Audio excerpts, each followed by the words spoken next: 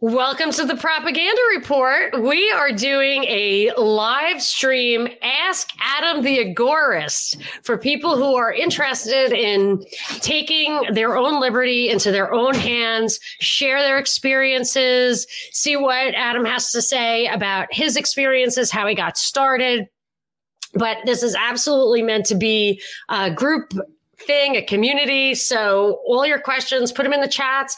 I'll put them up. If you can't seem to chat, make sure you're logged into YouTube. I'll put those comments up on the screen and then we'll address them. But I just was hoping, first of all, Adam, thank you so much for being here. Why don't you tell us a little bit about yourself, what you do, maybe how we met and, or why we met and then we'll get on with the show. Okay. Yeah. Thanks for having me, Monica. I really, really appreciate it. My name's Adam. I do a podcast with my mother-in-law called Deborah Gets Red Pilled. And the premise is that I'm an agorist, kind of ANCAP, unhinged conspiracy theorist. And she is started off the show as a statist, lifelong believer in the mainstream media and the Democratic Party. And I just decided to ruin the golden years of her life by exposing her to the horrible truths of what the world is really like and some conspiracy stuff and liberty and freedom stuff. And, it's going really well. She's a 9/11 truther now. Oh my gosh, no way. Yeah, she admitted on an episode 2 episodes ago that she doesn't believe in the democratic process anymore. Yeah, it's going good. Wow. She takes little steps back every once in a while, but she's grown leaps and bounds. Wow. So you violently ripped the scales from her eyes. Yeah. I made it pretty uncomfortable. Hey, Brad. It's been an uncomfortable journey, but I think that's the draw to our podcast is it's not just 2 or 3 friends sitting in a room agreeing about conspiracies. It's someone getting exposed to some really uncomfortable stuff. And the amazing part is that she has an open mind about it. I don't think she realizes how strange that is for someone like her these days to actually be able to sit down and listen and not just make a loud screeching noise when she hears something that goes against what she's always believed. So, yeah.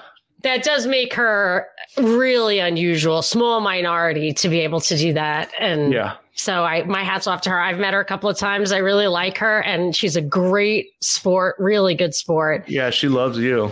So. Oh, really? Wow. Yeah, because she's really impressed by how much you know. So. Wow, that's super sweet. I really appreciate that. And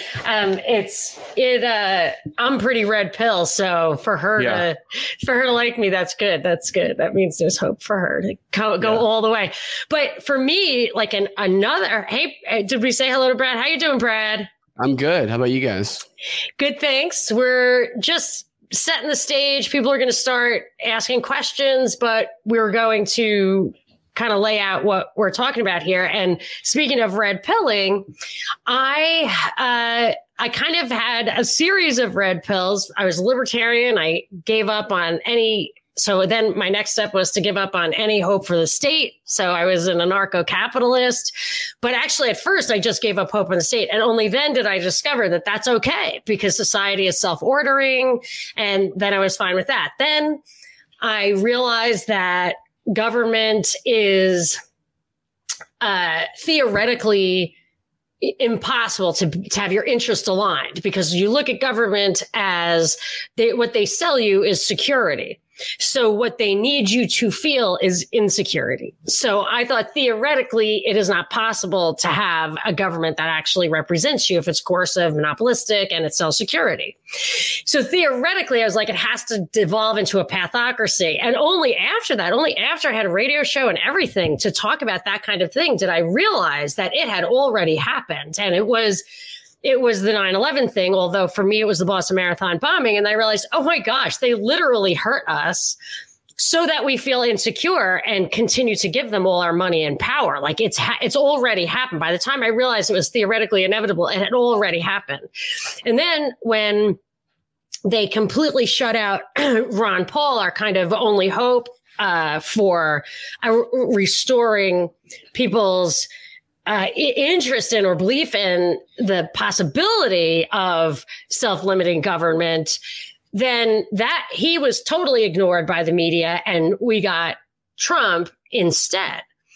And as people just liked the R next to his name, like that he was mean to people they don't like, they stopped caring. They stopped, for me, so I was interacting with people calling my show.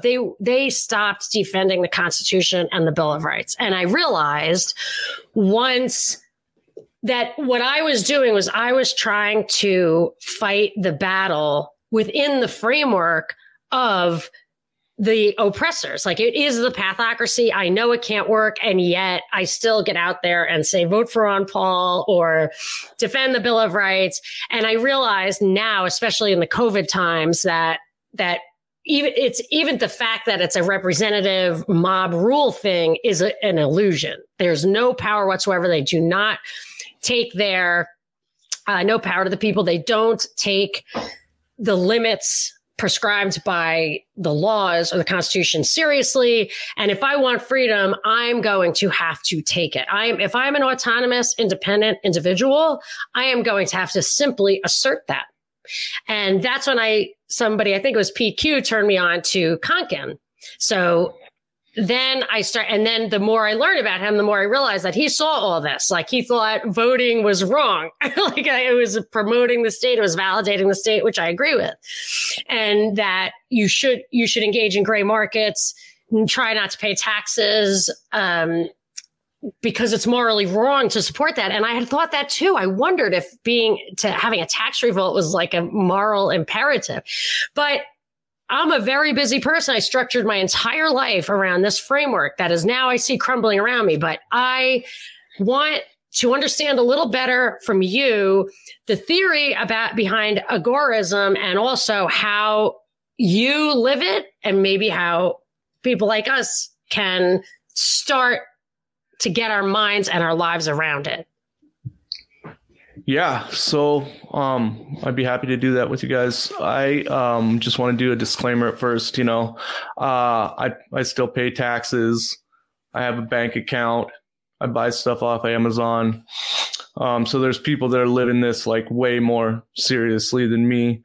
But I think I'm a good kind of entry level into what you can do outside the confines of what the state enforces on us.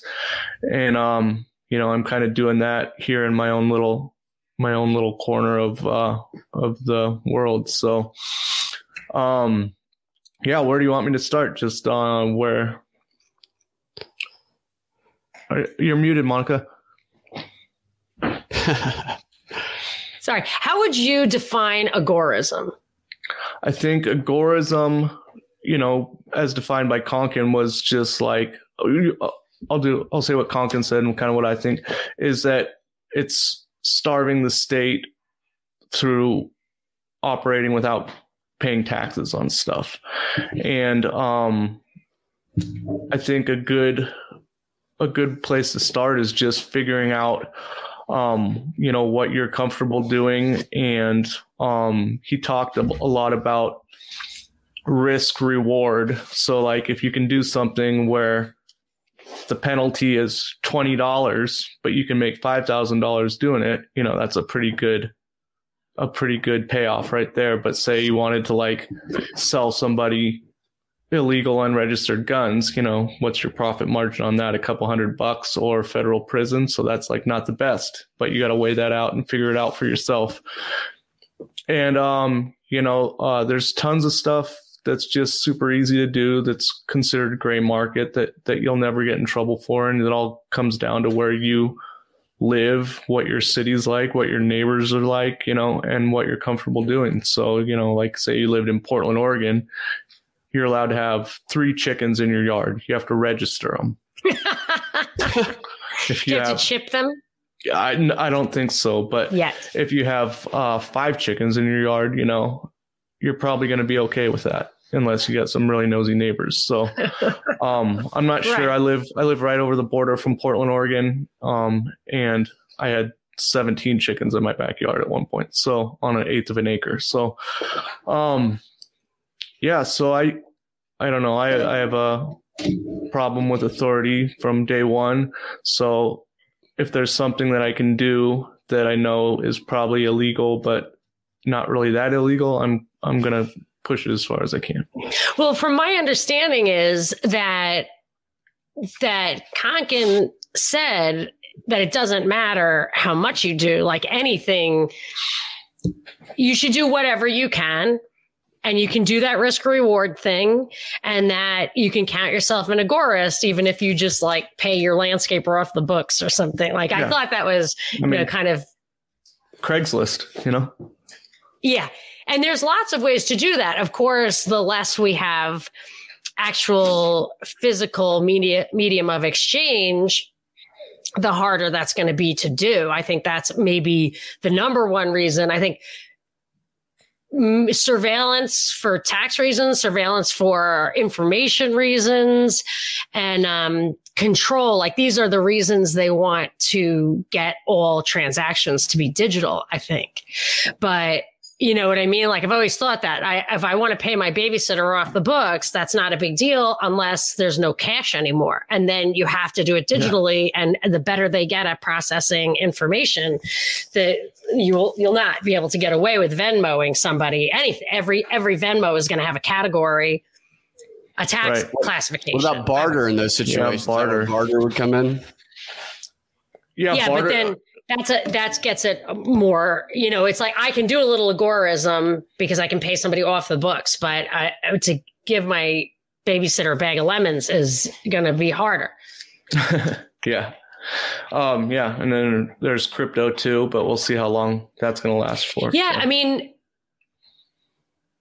right. So I've always felt that was a stepping stone towards the cashless society, that was going to be the entree to the digidollar. I think, I don't know. I have crypto, and full disclosure, I have a bunch of it on the books in a Celsius account, which is like a bank account for crypto where it gains interest. I have other stuff too. I have Monero that's not. And I think that I don't know do you think that the government is going to start issuing their own crypto that's tracked? I think so. I mean, these guys in the chat are talking about a video somebody sent me, and as soon as I rarely I'm like, I have to watch that video immediately. But this morning I was like, I have to watch that video immediately, and I didn't have time. I'm going to do it this evening. But it's like the IMF's plan to kind of migrate everybody into the government digital currency. Yeah. So I do think that's where they're going. And I actually read in a blog post on the IMF website last year sometime that the intention is to create a digital currency that has an exchange rate with dollars. So the digidollar is worth a greenback in January, but in December, a greenback will only be able to buy 90 cents of a digidollar. Yeah, so it's just subject to inflation, the dollar inflation, right? Well, just in order to eventually, your greenbacks will be worth nothing. That's what it's for. It's the exchange rate is what's important about it. Okay. That's kind of like what they did that in India, right? They told everybody had to go turn all their cash in. Oh, did they do that already? Because I know in Sweden, I have a friend. A couple years ago it happened. In Sweden. And what was crazy is, and I knew I was friends with Germans and Swedish people. So I happen to know, they would come over here and they would say, man, you guys with your credit cards and you just don't use cash. It's so weird. We don't trust credit cards. They're unsafe, insecure. So I knew there was a real resistance towards credit cards. And so when my friend, I sent her a present, a check. She was just graduating from college. I sent her some money and she said, I cannot cash the check. And I was like, what? She says, they just won't do cash anymore. It's like the craziest thing. It's a hard time for me even to deposit this check. Like, I don't know the details of it, but it was a problem. And I said, how is your father dealing with that? Like, he only would use cash. He's like, he had to just change. He doesn't like it, but he had to change. And so I think that they've been pushing that down from above for sure. I heard they were doing something like that in India, but I didn't know what. And then I think that it was in one of these, wasn't it in one of the early COVID relief packages to actually introduce Fed kind of digidollar accounts? And it was just like a trial balloon, but it's coming, Yeah. Well, like we got my wife and I got a $1,200 stimulus card. They didn't send us a check. They sent us an ATM card or like a gift card type deal. And so that's you all get tracked. That. I think they said that if you sign up, maybe you even get it faster if you like give them your bank account number and let them direct deposit. Yeah, I think if you have like your bank account on file with the IRS for like your tax return, then it would get put into your account. And if you don't, the first one, the Trump bucks, we got a check. This last one, we got the ATM card. Did I tell you about the time that it was just last year? I didn't realize this, but at some point we wrote a check. Okay, so this is like the year before, we wrote a check to the IRS for our taxes at the end of the year, and they recorded our account information. And without your consent? Yes. And the next year when we filed our taxes, we wrote them a check and sent it to them. And in the meanwhile, they took the money directly out of our bank account and then also cashed that check. So our other checks started bouncing because they took twice as much. And it took us, I think, months to get the money back. And we needed it. Me too. Same thing. They took everything I had years ago. They took all the money I had out of my bank account, which wasn't much, but they took all of it and it was a mistake. They ended up having to give it back. But I went to go use the bank and I was shocked because everything was gone. Yeah, they do that. I'm sure they were really concerned about what you guys did in the meantime without any money too, huh?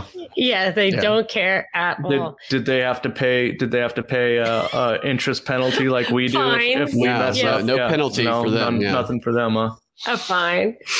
So, So do you actually transact in Bitcoin or do you transact in crypto? What crypto do you transact in? I have, I have the two big ones. I have Bitcoin and Ethereum, and then I have a little bit of Monero too. Bitcoin Bitcoin sucks. It was designed to be a currency, but it's not. It can't be. And it's got really high transaction rates, and it takes hours sometimes to process. So it's a shitty one to try to spend. Do you? But you own it. Yeah, you own some Bitcoin. Why? Because it goes up in value. Yeah. So. Why does it go up in value, do you think? It's at $55,000 right now. What do you think? It was $3,800 in March. Why do you think it goes up in value? Like if it was $3,800 and now it's $55,000, right? Mm-hmm. So it's up 15 times, let's say roughly. Is that sustainable? What was the difference? Why is the value perceived? Where does the perceived actual quantified value come from in your mind? Like, why do you hold on to it? Momentum? I mean, I'm holding on to it for the future, but I think in my mind, I'd like to think that it's a hedge against the dollar. So I think. But that's because it will be used as money or always considered a store of value. I think for me, it's a store of value. Right. But that's because of acceptance and scarcity. Correct. It's not, where I live. I know there's places where it is a lot more accepted, but still it's like. I just wonder how it's valued. I heard John Snelson say like he thinks it'll stabilize at 200,000 a coin. And I was looking and I did this analysis. I was telling people last night that if all the money in the world, say there's $80 trillion right now, that's just one number that gets thrown around. If that were all converted to gold would be $10,000 an ounce. Mm-hmm. If that were all converted to Bitcoin would be $4 million a coin. Yeah. So I don't think it's going to go to $4 million, right? But Snelson thinks it's going to go to 200,000 unstabilized, but why? Like, how do you put a target on that? I just don't understand how to value it at all. I don't either. I don't read. Yeah, I'm not I'm not a trader. I can't read the charts. Yeah. I wonder if anybody has an answer to that question. I've never heard anybody answer. I'm sure there's some smart guys out there that have their theories and stuff, but yeah, I'll have to keep going. But you do transact in some crypto? Just peer to peer, not at like any businesses or anything like that. Right. And it's not pieces of Bitcoin. It's Ethereum.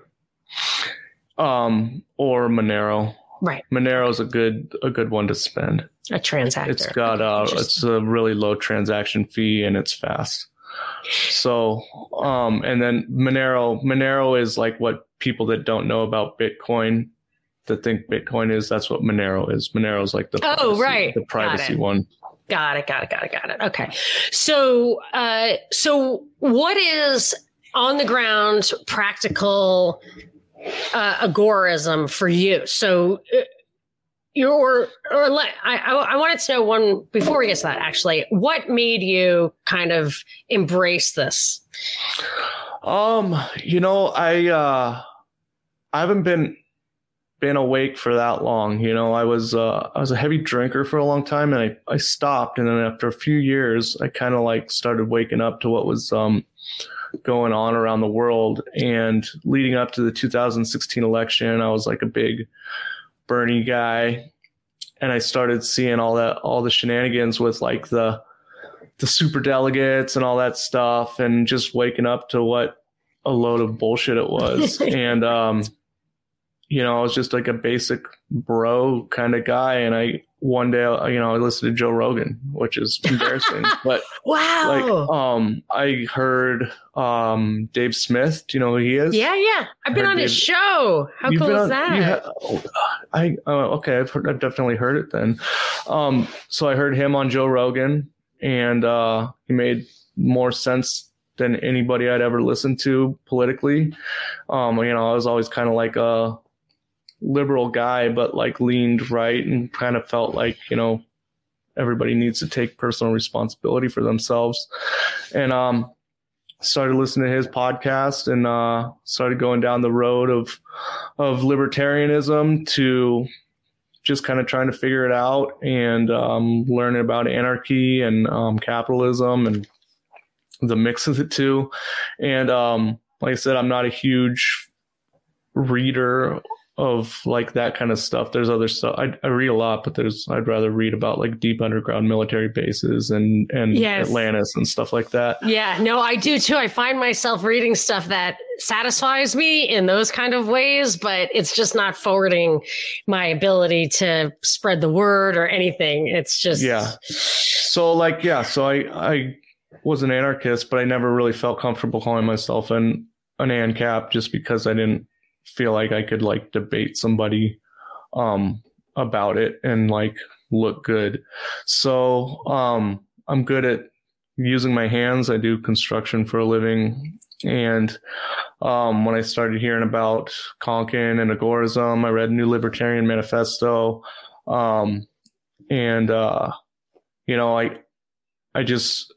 I'd rather, instead of like debate somebody about the non-aggression principle and what it entails, if a meme can be considered aggression, I'd rather go in my backyard and build raised beds for a garden and harvest eggs and stuff like that. So the Friends Against Government guys, I think they are Timeline Earth now. Yeah, those guys are good. I listened to the new episode last night. It's pretty funny. Pete was on it. There's a lot.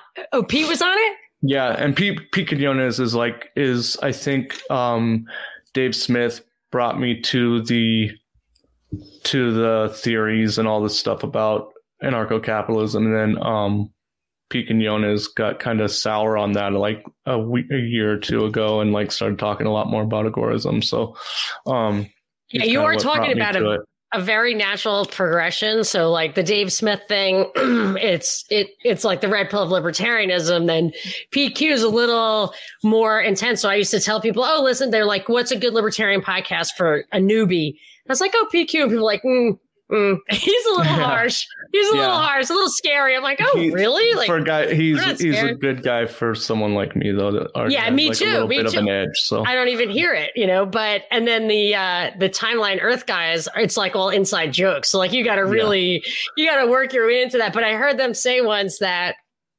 the non-aggression principle is bullshit. And I don't really agree with it anymore. Anyway, I was like, wow, you're right. Because people that wear masks in public deserve to be beaten. No, that's not why. Scolded at least. Well, I mean, because you have to keep redefining aggression. Because what are the people? So you have to define aggression as if the government is not obeying the Constitution. Yeah. You need to overthrow it. And then you're just saying all government is aggression, which it is. I totally think so. But then the nap is always pregnant with revolution, which is definitely what all coercive monopoly governments are. But then is it really meaningful? Yeah. I mean, I like it too, as far as it goes. It's kind of like Newtonian physics. It totally works most of the time, but the challenge with the non-aggression principle is that the governments exploit it. They do these provocations to where they bird dog, they stick their face in other people's faces and they poke them until the other country punches first. And then they say, well, they hit us first, so we got to go to war with them, when the plan was to go to war with them all along. Yeah, that's the old Antifa trick. Do you have the right mic there turned on, Binkley? It's a little hard to understand what you're saying. I do. Can you not hear me? I can hear it, but it's like choppy. It's all right. That's fine. I just didn't. I was just thinking if you could double check, but if it is, it is. So okay. I wanted to. Okay, so that's how you kind of moved into that direction ideologically, but you had to start taking action. Like, what would your first kind of? How would you define the first thing you did that you thought this is agorism in action, or was it only after the fact? Like, okay, I paid my landscaper and cashed in it. I'm the landscaper, so I guess I moved into my house, and the backyard was an overgrown mess, and I just I started chopping down gigantic 30-foot tall laurel trees in my backyard. I didn't ask if it was okay. I built a roof over my deck. That's not right. That's not right. I guess. Great. When I did that kind of stuff, I wasn't really thinking about it as a revolutionary act or as agorism. It was just something that needed to be done that I didn't think I needed to disclose to the government. But I think I really started paying attention to it when we started producing food in the backyard. And last summer I finally got the backyard into a good enough spot and built we had an amazing garden. We got to figure out how to stagger it so that we have enough, so we can have food for the whole year, because we had like all the food produced at once, and we didn't take the proper precautions to have food for the rest of the year from what we grew in the summer. But we had we were eating like 3 enormous salads a day, just because we had so much. And and then just getting chickens and harvesting their eggs, selling the overflow for cash. And then I think the most recent thing that I did when I really paid attention to it was I went out and I got 10 meat chickens, which is like, I don't think in any way legal to do in my backyard. I 2 weekends ago I butchered them, and was that right in the backyard and processed them on my deck. I mean, how natural was that for you to do? The first one was a little weird, and it's a little bit scary how easy it was by the 10th one. Wow. Well, did it feel like you might cut your fingers off? Was it at all intimidating mechanically? I'm pretty handy. So you're pretty handy. Okay. Yeah. How about rabbits? Are you ready to kill rabbits? I I want to. I don't know if my backyard will sustain it. I thought about it. Like they'll be definitely harder to dispatch a rabbit than a chicken for me. But I can do it. I can do it if I have the proper area. And like if you can mix rabbits with your chickens, like if you can have rabbit cages above the dirt in your chicken coop, like because chickens don't pee, they just shit. And then really, Adam, we put a oh cool, somebody lives near me. Yeah, so like I watched all his Joel Salatin videos where he mixes, like he has rabbits above the dirt in the chicken coop, and then the rabbits pee down, and then the chickens like mix it up, and something to do with the chemicals in the urine, and it makes the dirt like way better. And then you can move that dirt into your garden and do all that. And, it's just a big circle. Chickens don't pee? No. It's in their poop. They have like wet. Yeah, poop. That's all they got. It's interesting. Yeah, we ferment their feed, so they take more. It's more solid. So you basically you can use their poop is not like too acidic or anything. It can go right into the soil that you use to grow stuff. Yeah, chicken manure is like really, really good for growing stuff. So we went out and got a bunch of wood chips, filled up the chicken coop, before it started raining hard here in the fall. And hopefully by springtime, we'll be able to go back there with shovels and a wheelbarrow and dig up all that dirt they've been pooping in and scratching at for 6 months, and we'll turn that into the dirt that we'll plant our garden with in the spring. What do you put in your garden? Last year we had like 12 different kinds of greens. We had cucumbers, we had cabbage, we had peas. I think this year we're going to do we're going to plant blueberry bushes. Yeah, whatever. I just go ahead. What do you think of of the food that is there any food you absolutely need to have that you feel you cannot? How much land do you have? Half an acre, an acre, 10 acres? I got an eighth of an acre. I got a normal backyard. You have an acre. That's like a city. It's a pretty good sized backyard for like, I came from the Bay Area. It'd be a really awesome backyard if I lived in Oakland or San Francisco. But here it's one of the bigger ones on the block, but it's a normal backyard. So you live close to other people as well. Yeah, I'm surrounded. So you really have to choose where you live, depending on how much. Yeah, my town's called Milwaukee, Oregon. It's right across the border from Portland. It's just kind of like an extension of Southeast Portland, but it's changing a little bit. I've been here for a couple of years, but it's traditionally just like a working class neighborhood or suburb, kind of urban or suburban, more rural suburb. But it's in a different county than Portland. So that makes a big difference as well for tax reasons and stuff like that. And then just people here pretty much, I think, mind their own business. Our neighbors have chickens. Our other neighbors on the other side don't care. And then, we got fences. How about I was always worried about the homeowners association stuff. So you guys don't have any obstacles that. No way. Yeah. Great. I'll never do that. How about the local gun laws? Oregon, as if you want to I'm a member of the NRA. I have to be because I belong to a gun club that requires it. I'm not excited about it. How about the Gun Owners of America? They don't accept that? No, you have to be an NRA member. Wow, that is really interesting. Yeah.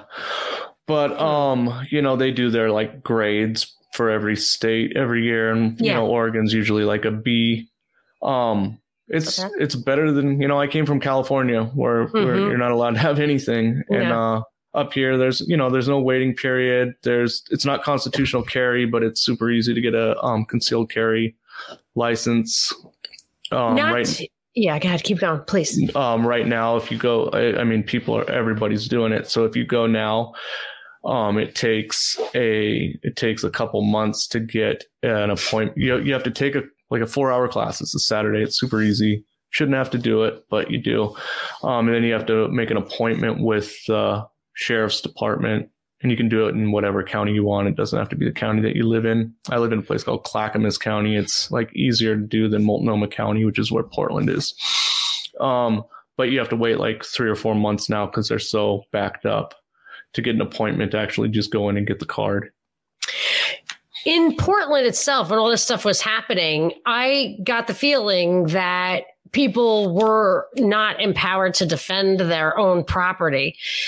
Did I get that wrong? Like, I felt like in Portland that things couldn't have gotten that wild if people felt like they needed to defend the four corners of their business or their home. Or is that why all the stuff was happening on public property? I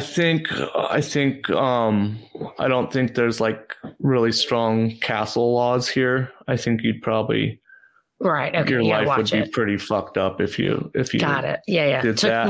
But I mean, when people like if that happened, if a lot of the stuff that is allowed to go on in Portland kind of came out to the suburbs here, I think it would be a whole different outcome. There's a lot of, I think a lot of gun ownership out here by where I live. There's a lot of diesel trucks and but yeah, I think the people that had their houses that were like confronted at their houses and stuff are kind of like the people that would also condone that behavior. So, you kind of get reap what you sow, right? In that respect. That's what I was thinking. But to get back to what you produce yourself, if you've got, I got turned on to this ancestral eating chick, Nora Gedgaudas from Fireside Chats. I bet that's something that you like too. Fireside Chats. I love THC. I pay for their Me too. Time or whatever. Yeah. So her thing, it's basically like pasture raised animals, a lot of organ meat, vegetables, spices, coconut milk, healthy fats, all that stuff. There's like is it paleo or is it keto? It's not quite paleo, she says, because for her, it's basically if you were to make a macronutrient chart, it would be 50 for me, 50 carbs a day, 50 grams of protein a day, only 50 grams of protein a day. And then the rest is the healthy fat. So that might be keto. And then she also emphasizes kind of the micronutrients that you get from the foods that you choose wisely, which she really loves organ meats and very richly colored vegetables, stuff like that. So it's actually pretty simple. And because now I don't eat cereal grains at all, I don't eat processed food at all, I don't eat dairy at all, or almost at all, but I eat a lot of nuts. But I'm just saying that eliminates almost all of the processed foods that I used to buy at the store. And I'm just wondering if with just the little that you could do with your piece of land or slightly larger, maybe that amount for however many people, what do you feel like you have to buy from a store nutritionally? Well, we bought half a cow from a local rancher. So that's not really the store, but I got 2. Yeah, that's definitely a different, it's not the store for sure. It's not your backyard, but depends on how big your backyard is. We eat cheese and dairy and I get half and half for the coffee and stuff like that. Coffee. We're definitely not fully self-sufficient. We could be. Yeah, but you could be. That's what I'm trying to get at. Like what I have in the garage and what I can grow in my yard, I could be. Yeah. And between chickens, I eat a ton of eggs. Like I eat eggs, the more times a day. Like you learn about this nutrition. So what she does, she has you make bone broth, but you put chicken's feet in it, and it's like gelatin, but it is so good for your joints. Like I used to take Osteoflex and stuff, and I don't have to take it anymore at all. Like I'd read that about that's what you give a dog with arthritis.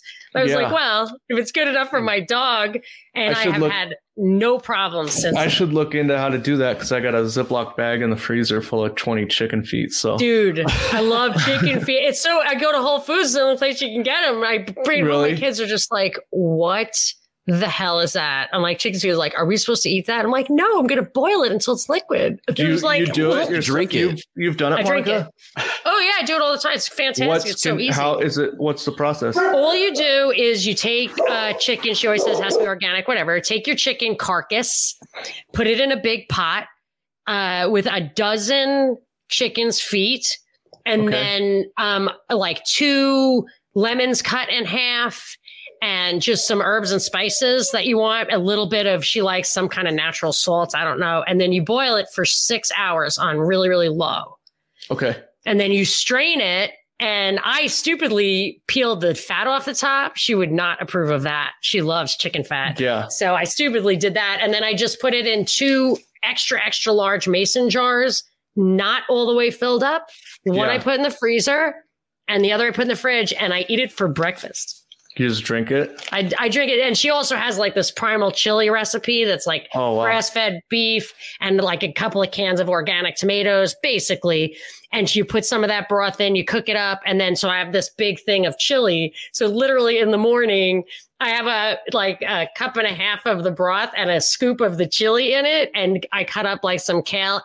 My kids really can't even have breakfast with me anymore because it's so crazy for them.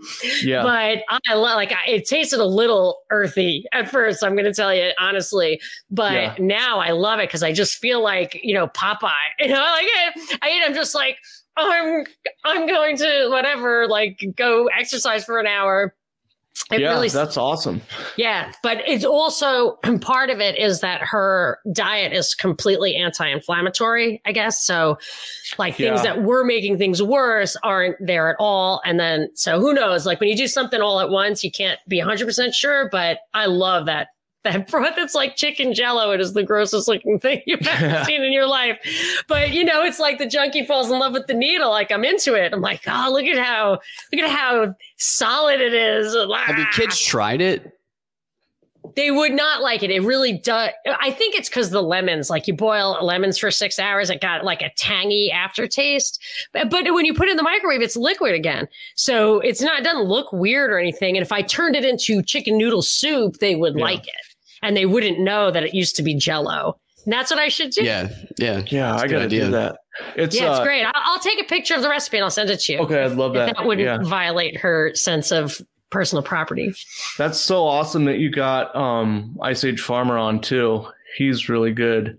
I'd heard him on Higher Side Chats also, and then I heard you guys get him. Yeah, people recommended him to me. I try not to rip off THC. He knows the stuff. Yeah, I think he's totally slammed probably right now. I reached out to him but didn't hear back. So you see, it took me a long time to hear back, and I had to actually what I did was Greg Carlwood of THC had put out the word that he was willing to be a guest.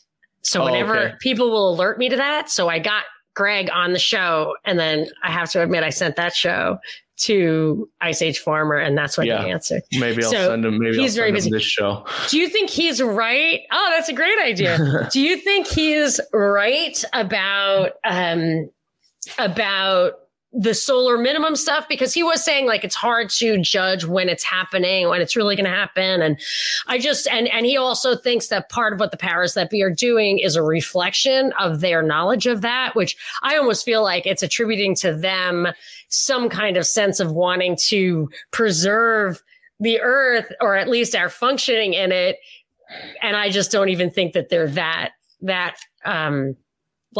rational or orderly, good in their motives.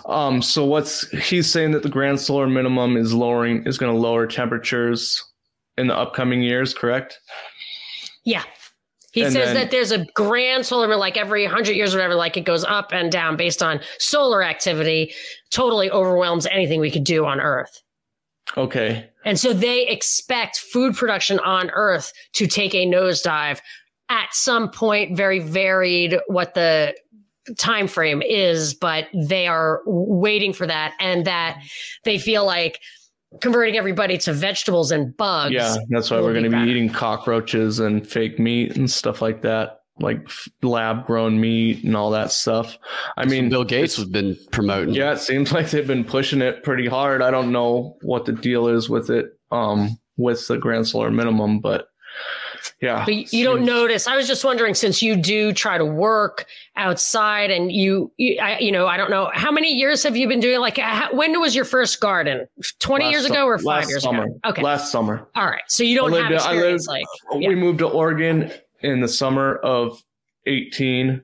Before that, I lived in studios and 1-bedrooms in Oakland and San Francisco. So. That's funny. Yeah. Cause I always like cop out and say I'm a city girl, but so there is hope then is what you're saying. Monica, I hear what you say. Oh, I'm from Brooklyn. I can't do it. I don't buy it. You can totally do it. All right. I guess that's done. You have a backyard in LA? I do. I rent, but it is a house with a backyard, and it does have a little plot that my husband likes to grow peppers so hot that you can't get them in California, which nobody else will eat. So I think I might have to see. That's something I wanted to ask you. Is your wife fully on board with this? Like, do you have to? I mean, it's one thing. I turned her. Yeah. How? How'd you turn her? How? Jimmy Dore. Really? Yeah. She was, she's apolitical. She's a good deal younger than me. She's 8 years younger. I'm 41. So she's kind of from a different generation. I was like kind of like the last kids that grew up in the 80s, where I was just kind of like let to go be a boy, Kid. Yes. Yeah, I was. I used to stick my hand in the mail slot and unlock the door. That's how I got in. Like cliche. Yeah. So she went to one of the Claremont colleges down by you, and it was just a typical liberal arts school, apolitical liberal, and I took her to see Jimmy Dore at a local theater up here, and she left just so confused. She's like, that guy is a liberal. Yeah. But he hates Barack Obama, and was just like, couldn't believe it. And that's the moment. I went to a Freedom Cells meetup in the park last summer, and that was the first one I went to. It was really weird and way out of my comfort zone, and she tagged along with me just because she was, I don't know, confused. And she's made some really good girlfriends in that whole group. And she always gets mad at me because when I've been on a few different podcasts talking about chickens, and for the egg chickens, she's done way over 50% of the stuff. I built the run and and did all the heavy lifting, but she has done all the research, went and got the little baby chicks. She's been home, she got her workload cut way down. Yeah. And so she is a wealth of knowledge on backyard chickens now. So she's the one that figured out how to ferment food, and she's always coming up, like going on forums and figuring out the next cool thing to do. Some work, some don't. So, and then what forums does she go to? Do you know? I think there's these like weird backyard chicken ones. Yeah. Hold on, let me go. I'll yell at her real quick. We have a lot of good comments.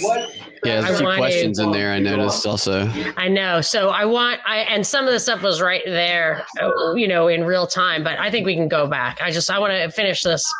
Yeah, she said she just goes on backyardchickens.com. Oh, great. That's so funny.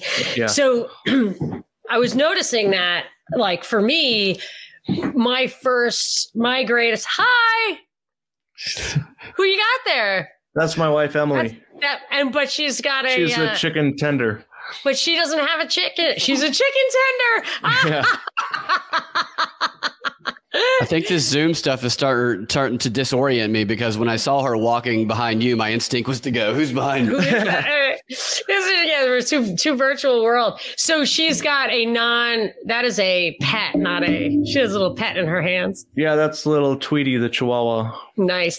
Can he be like, like the herding dog, like get the chickens where he wants them to be? Hello. Yeah, hey, Tweety. Right there. Yeah. You can't hear. He goes out in the backyard. Sometimes we let him free range around, but sometimes they like attack him. Oh. Like they gang up on him. Oh my gosh, Poor little but he Smokey. fights back. But oh my goodness gracious. Yeah. Well, I'll tell you one thing that what you're saying about Emily's experience. My first idea of like, what can I do in the gray market is for me, I'm like, just do more stuff for yourself. Like this idea of women working and then having somebody else take care of their kids is the ultimate in kind of, anti-agorism, in that it not only makes every transaction, the woman's work, and I'm not like women's work, I mean, the human being who is working all of a sudden plugs that into the system and brings somebody home plugged into the system to do something she could have done herself. And also it undermines being able to pass your cultural values on to the next generation. So now with this COVID thing, it's been a year, just about here in LA, where the kids have not gone to school. My husband hasn't gone to work, and my babysitter won't come over anymore. And we can't afford her now anyway, because my husband's industry was just wiped out.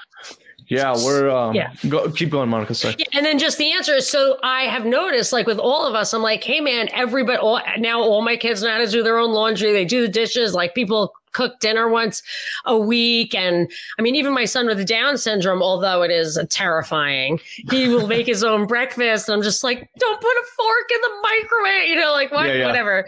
So there's little challenges there, but I just try to do more stuff myself, like stop outsourcing and stop thinking that specialization of labor is the only way, or that if you're highly educated, you shouldn't do things with your hand. I mean, I noticed as soon as I got married that, oh my gosh, and I was even working, but like after I had kids and stuff, I'm keeping the cave clean and that guy's dragging home some antelope. I don't care how you want to push it, but that's what we're doing. And there's no shame in that. And then I read Kaczynski and I was just like, oh my gosh, that is my destiny. They tricked all these women into thinking that was a shameful thing to do, and totally. They got them into the workforce and doubled the tax base, And the workforce is so soulless most of the time. I mean, you get your job gets distilled down to where it is perforce meaningless. And there's so much more meaning in cooking the dinner. And why not? It's creative. And you're educating your kids the whole time. There's nothing more edifying yourself than to express, articulate, have to formulate ideas about what you've known. But anyway, so we're trying to start a family, cool. And we're trying to start a family right now. And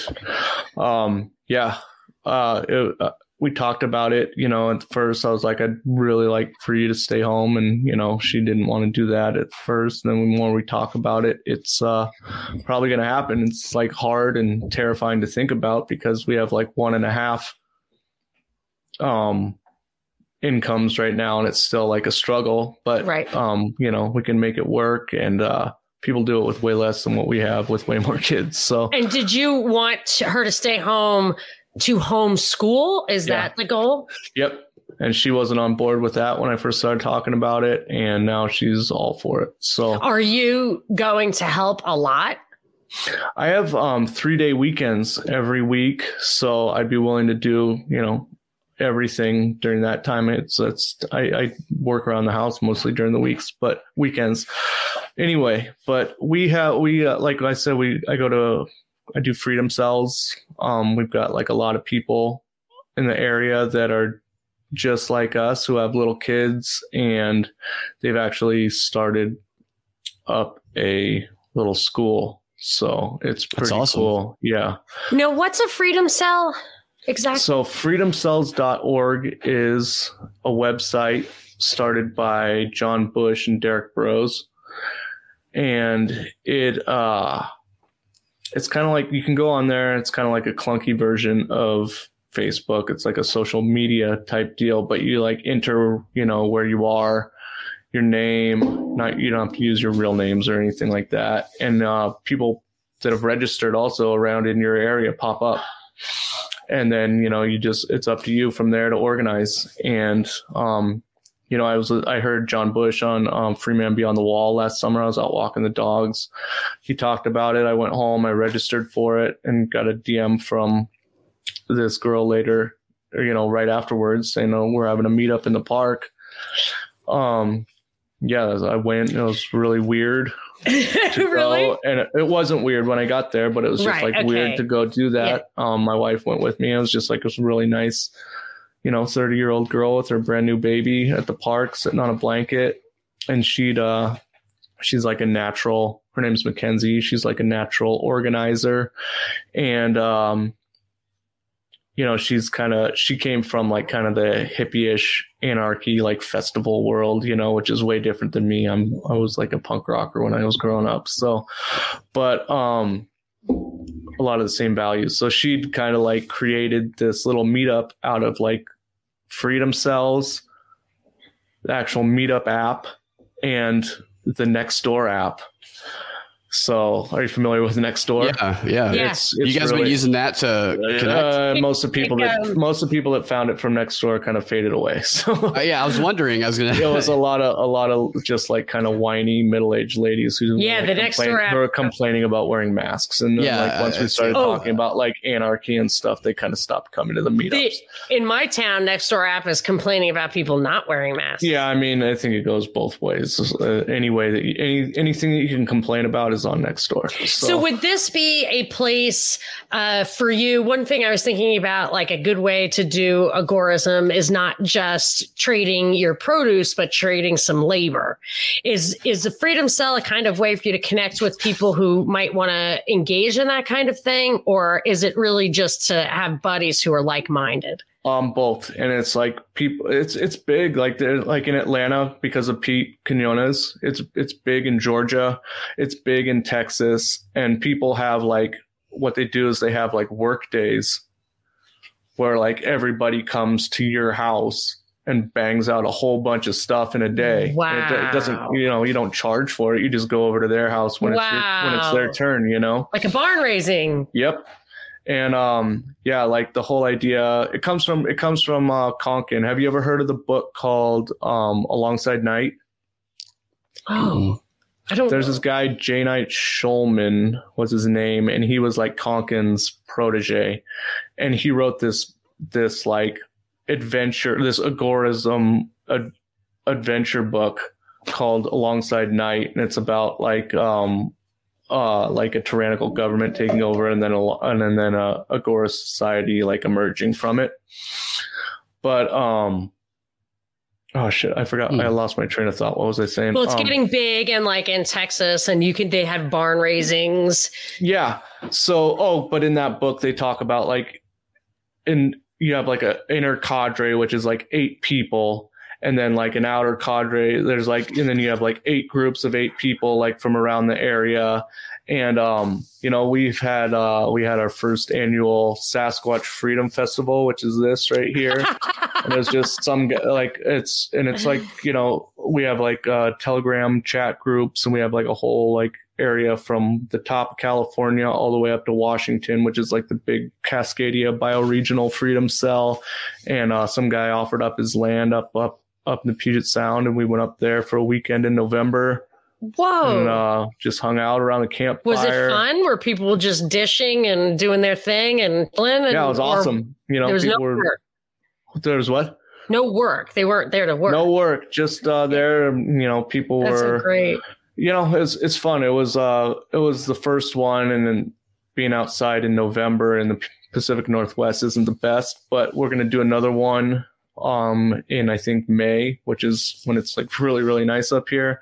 And so it's big. You guys should check it out. I doubt it's very big where you are, Monica. Really? Because, but it's such a big place.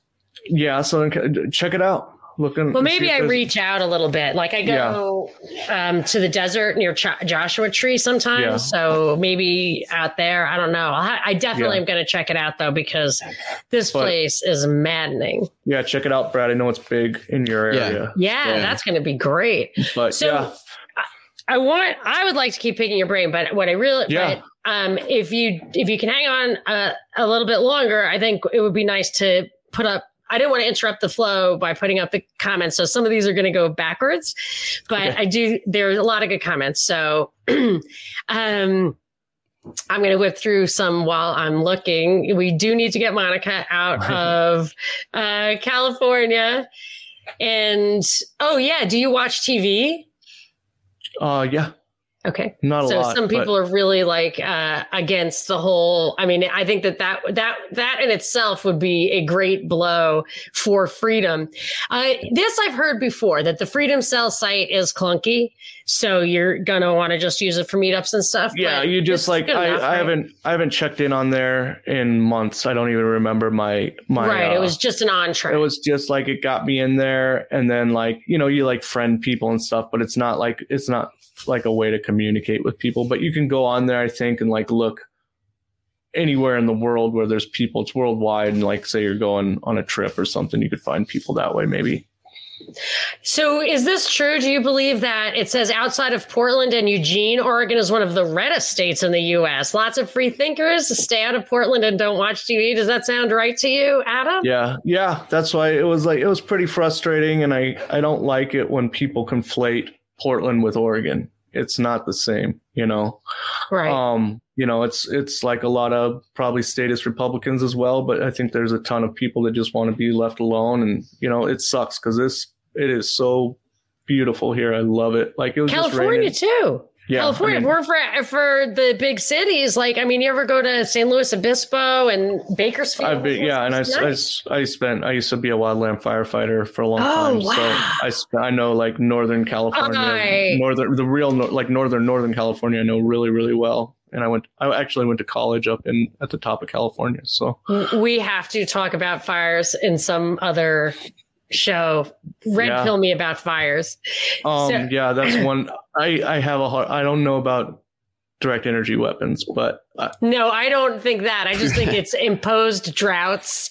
Yeah. And they light the whole place on fire for various reasons. Okay, Laura actually headed up for a meetup with Sam Tripoli, who I think is responsible for the three of us knowing each other. She says, how does she find more like-minded future tunnel people? Like, that's my thing. We're all going to be living in the tunnels. But I really feel like we should be the Outlanders because we're going to need some land. She's in the Freedom Cell. But with Bill, which is in Smyrna. So maybe you need to, Laura, we will hook you up with Pete Q, and that'll be a more robust Freedom Cell to be a part of, I think, right in that Atlanta area. Yeah. And like anything that you can do where people are operating outside of society, I think like a good place for recruitment would be like Bitcoin meetups or yard sales, anything like that. I mean, you don't need to recruit people. It should happen pretty organically. But if you get the word out, people will show up. There's like 40 people that go to our meetups now. And it started with 6 people sitting on a blanket in a park. That is so cool. Yeah. It's cool to see like these people come and like haven't been out of the house or hung out with people. They've been out of the house, but they haven't. A lot of them are from Portland proper, and that's where the meetup is. And these people haven't hung out with people in a social setting for like a year. And you'd be so surprised how many just pissed off like soccer moms there are right now. Wow, that's great. Boy, I thought that's what I was going to experience here. So I just led the way and just like, this is all bullshit. Am I right? And they're like, oh my God, she's one of them. She's one of them. It's like, I'm like, okay, I'm not. Maybe I'm one of them, but they're the pod people. Stella, who is in Australia, she plugs into us it's like 7 a.m. for her, maybe 8 by now. Do you ever use diatomaceous earth either internally or in the garden? Stella, we use diatomaceous earth in the chicken coop to keep the humidity down. Interesting. Okay. Yeah, and it like kind of soaks up the moisture. So it's interesting. I've never used it in the garden though. That Stella should bring up the marrow inside the bone. So one of the breakfasts, this chick's breakfasts are crazy. One of her breakfasts is bones, beef bones, cow bones, cut lengthwise, cut in half, and you cook them in the oven and the marrow. You just scrape it out. Yeah. Yes. I accidentally totally undercooked it. So I literally ate it raw. It was so freaking delicious. Yeah, you would not that's a big it. money item on the appetizer menu at like high-end restaurants in San Francisco. Yes, yes. And if you're buying a cow, do you get the bones? Yeah. And can you personally, with your equipment, saw a bone in half? Because I can't. Probably figure it out. I have a Sawzall, so I don't know. I haven't tried yet. We ate the beef heart last weekend. I made little tacos. Oh, yeah. Antichuco, so I think they call that. I had it first in Peru, and it's one of the recipes in her books. But yeah, I found like some Peruvian recipe with chimichurri sauce, and I like did it, and I like didn't cut it right. So I was just like, oh, maybe I'll just dice it up. And then we had tortillas, and we ate it that way. It was super good. You had heart tortillas. I hope it was on Valentine's Day. It might have been. I didn't even think about that. So Dick and Shit is excellent for gardens, apparently. Is bunny shit? Because I've been putting my fish water and my bunny poop in the dirt that we're going to start a garden in. And I'm a little worried that I think it's good. That wasn't sound. My husband was like, are you sure? And then I started putting coffee grounds in, and he's like, I don't think you're just supposed to throw all your shit in there. It's like, I think you are. Yeah. I think you are supposed to throw all your shit in there, but not dog shit, right? No, not dog shit. Okay. Why? Because it has meat in it. It doesn't break down. Ugh, for some reason. Probably because there's no like vegetables in or anything. Okay.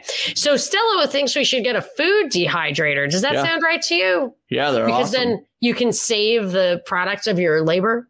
Yeah. I take all the London broils I got, and I made beef jerky.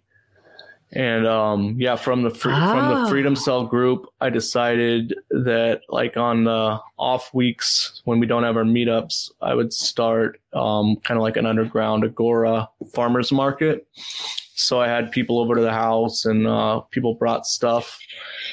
Yes. So this was at your house. And you don't have a lot of land. It's not like you could set up tents. No, and it's like rainy out during the winter here. Oh my gosh. Everybody was inside. So we had like 30 people at the last one inside the house. I think it got a little too big. So we found another spot for the next one. So what did they do? They brought sacks of things they made?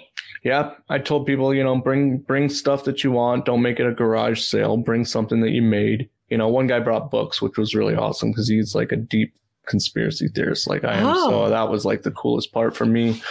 But people brought herbs and sweetgrass, and people that have kids made cookies and muffins just to have something to bring. Did anyone make a pot holder, like stuff they make like that, or was it really this one lady makes like those like cases for cell phones that don't like the silver Faraday cases, Yeah, like a Faraday case. Right.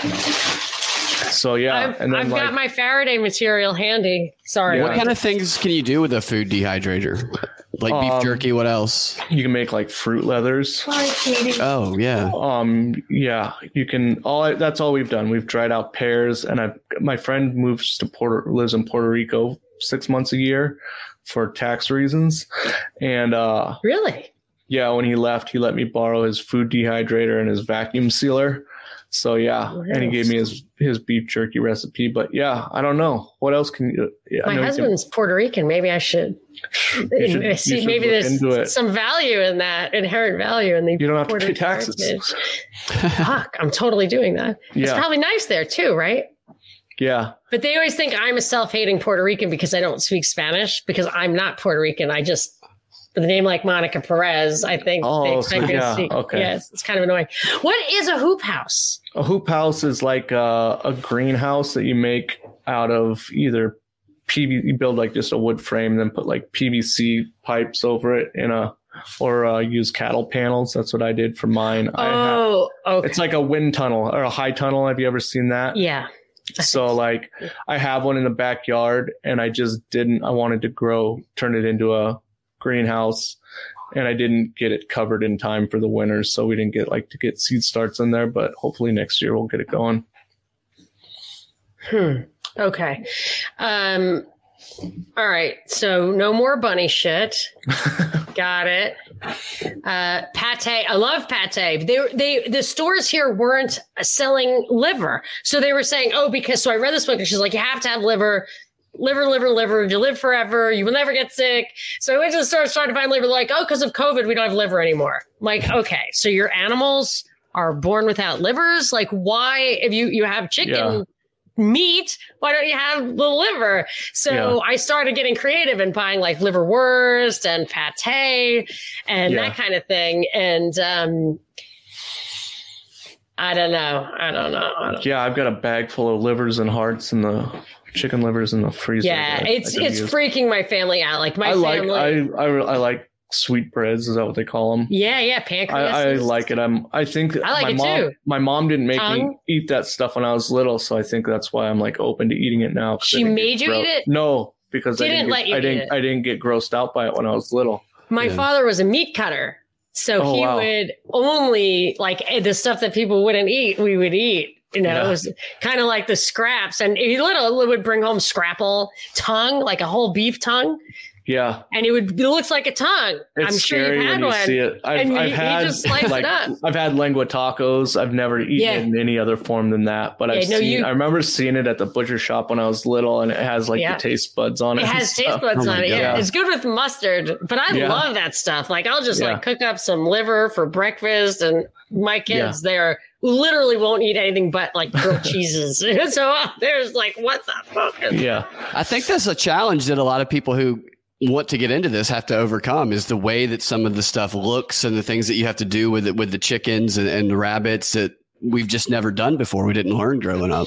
Yeah, it's definitely totally different. I don't know. It's cool that like those Cornish cross meat birds, like they don't have personalities like the egg birds do. Like they just want to eat and drink water. They drink like 10 of them drank like 5 gallons of water a day. Wow. Like a whole bucket. But they definitely, like if I raise them in my backyard, they're definitely having a better life than they would at like the Foster's Farms, room where they can't move. And they taste, it's different. It's a different taste. It's like you said, it's like earthier. Like the breast is like dark meat.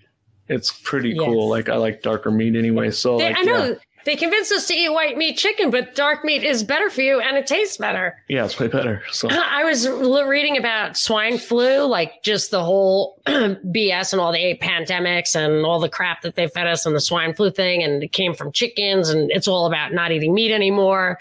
And it went through like how chickens are raised and that like festering wounds and burns on the skin and all that stuff from the lights too close and and they live in their own feces. They can't move. And that's why they get sick. Yeah. It's not some virus that it's just, so I have no question about bacteria, parasites, funguses, tapeworms, like you see them, you see how they behave. They hit certain organs. They behave in the same way. They get treated in the same way. This whole nebulous virus thing where you get a virus, it hurts your lungs, sometimes it hurts your head. It makes you sick to your stomach, can last a year, can not happen at all. You need a vaccine for it. I'm ending with just giving up on all of that. It seems like complete nonsense to me. But the swine flu thing, when I was investigating it, not only reinforced that, but it unfolded for me how not just unsanitary, but inhumane it is. And that's another one of this Nora chick's things. She's just like, it's not healthy to not eat meat, but it is not moral to do what we do with these animals being mass produced like that. And she's completely against corn finished beef, by the way. Okay. Yeah. Yeah. Yeah. I agree. I'm sure your guy's grass, right? Yeah. It's it's those big, it's like Highland beef. So it's those big hairy cows. Oh, ones fun. That look like golden retrievers. Do you get to meet your cow before they slaughter it? You can. We didn't go do it, but you can. I don't not like that. So John asks, are there liver supplements? There are, and she recommends specifically. So if you want to tweet at me or email me or whatever, I can tell you what she recommends specifically, as they will powder the liver and put it in capsules and you can eat it that way. She also suggests that you can liquefy it it makes me want to vomit, liquefy it in like a blender and pour it in beef stew or in that chili. I'm not ready. Yeah. Ew. How do your chickens, do they eat all sorts of gross stuff? They eat fermented feed. And then they eat, whatever we throw back there.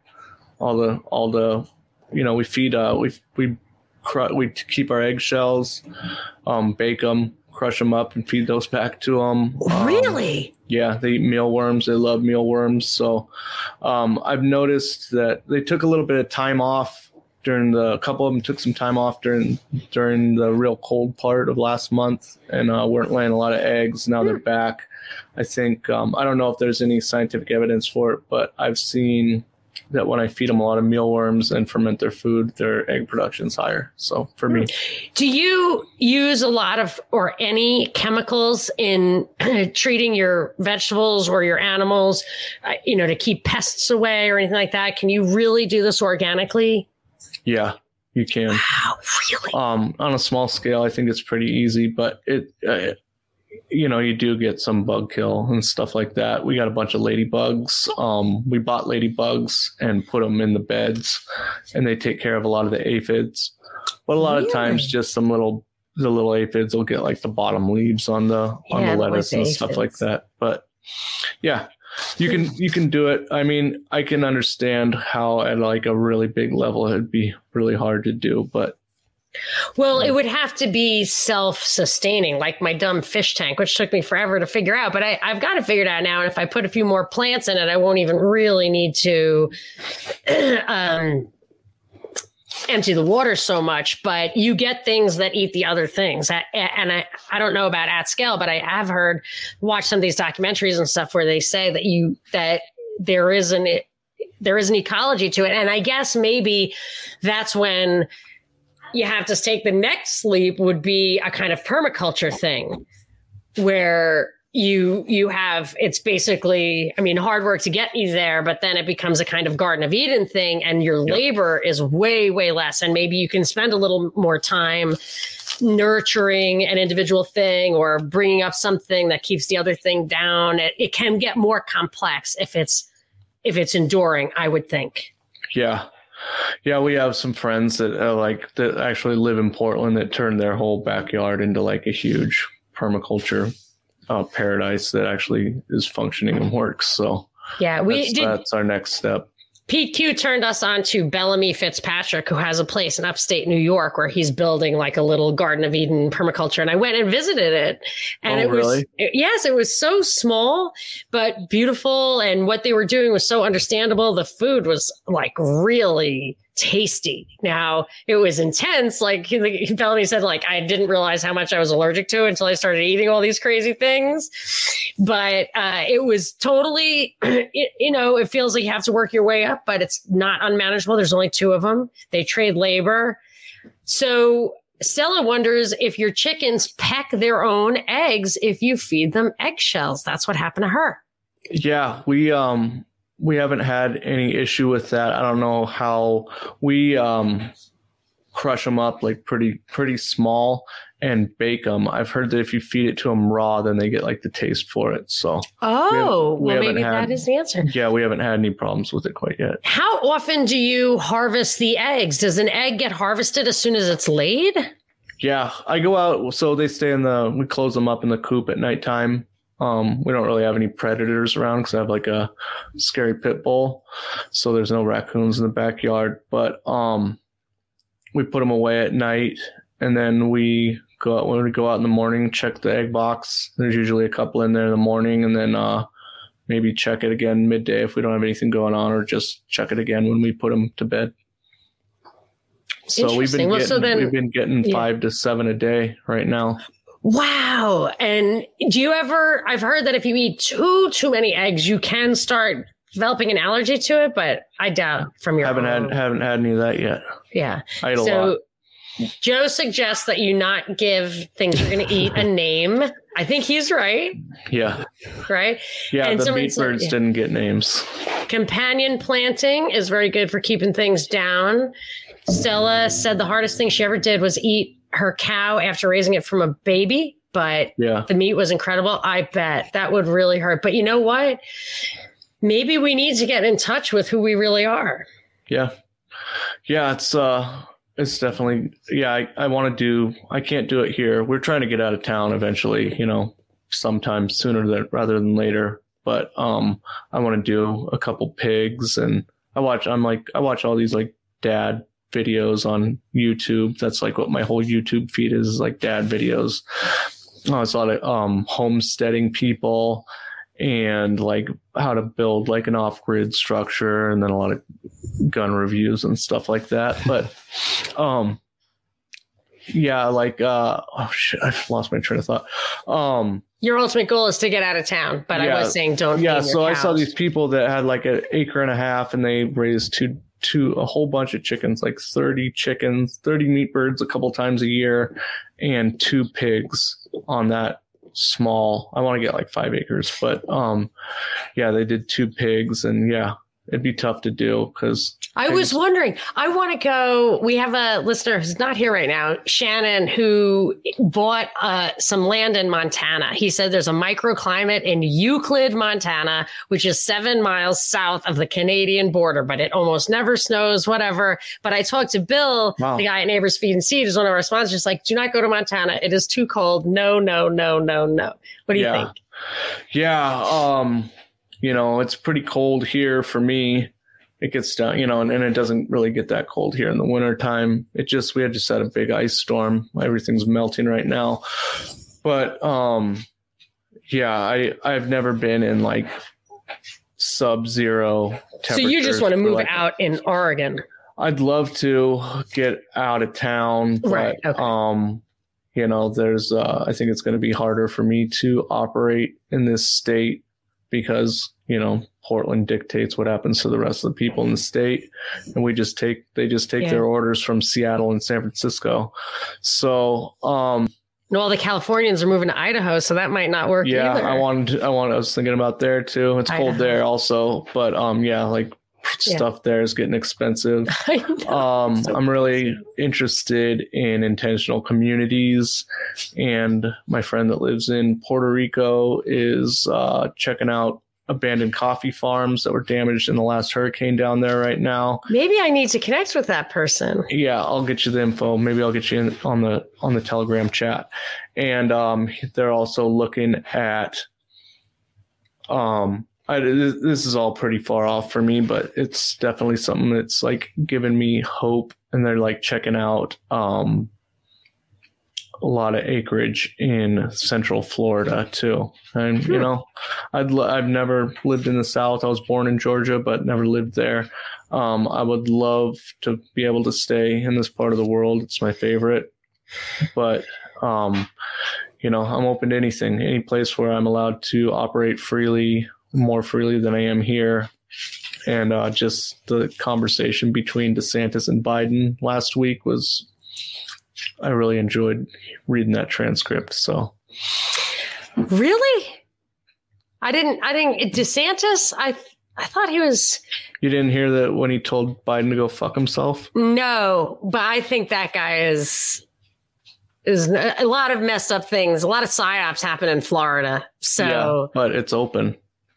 Yeah, right. Gotcha. Yeah, for sure. Did you see when I didn't see it. Oh, Biden was saying that he's going to close down the border of Florida and not let people travel to or from. Oh, quarantine the whole state. He's on the phone with Fauci with him. It's crazy if you read the transcripts. It sounds like a low-level mobster, like shaking somebody down. See, and he's like, "Come on, man! You know you need the vaccine, and if you don't restrict travel, you're not going to get what you need." And then DeSantis tells him that if he does that, he'll deploy the Florida State National Guard. Why did we get to see the transcript of that conversation? I don't know. And then like Florida, he calls him Joe, and Biden goes, "You call me either Mr. President or President Biden." And he goes, "How about you go fuck yourself?" Yeah, and then hangs up. Doesn't that sound a little? It sounds a little strange to me out there, but it definitely makes you, Joe Biden demands to be called president, this, that, whatever. Yeah, that seems surprising. So maybe they're constructing his image. This is going to be the kind of undertone criticism. He's not only crazy, he's an egomaniac. Let's see. I have to see that. I will definitely find that. So I have one more question to ask you, Adam. Yeah. Where do you get the energy? Did you say you're just clean as a whistle? You don't do anything that can slow you down? You drink coffee, right? I drink a lot of coffee. That's about it. Yeah. Amen to that. I mean, like a lot of coffee? No, like a pot a day. Just like a normal amount in the mornings. And then like on my days off, I drink some coffee. But Yeah, I'm never hungover or anything like that. So, I don't have a ton of friends. I'm in relatively good physical condition. I do Brazilian jiu-jitsu.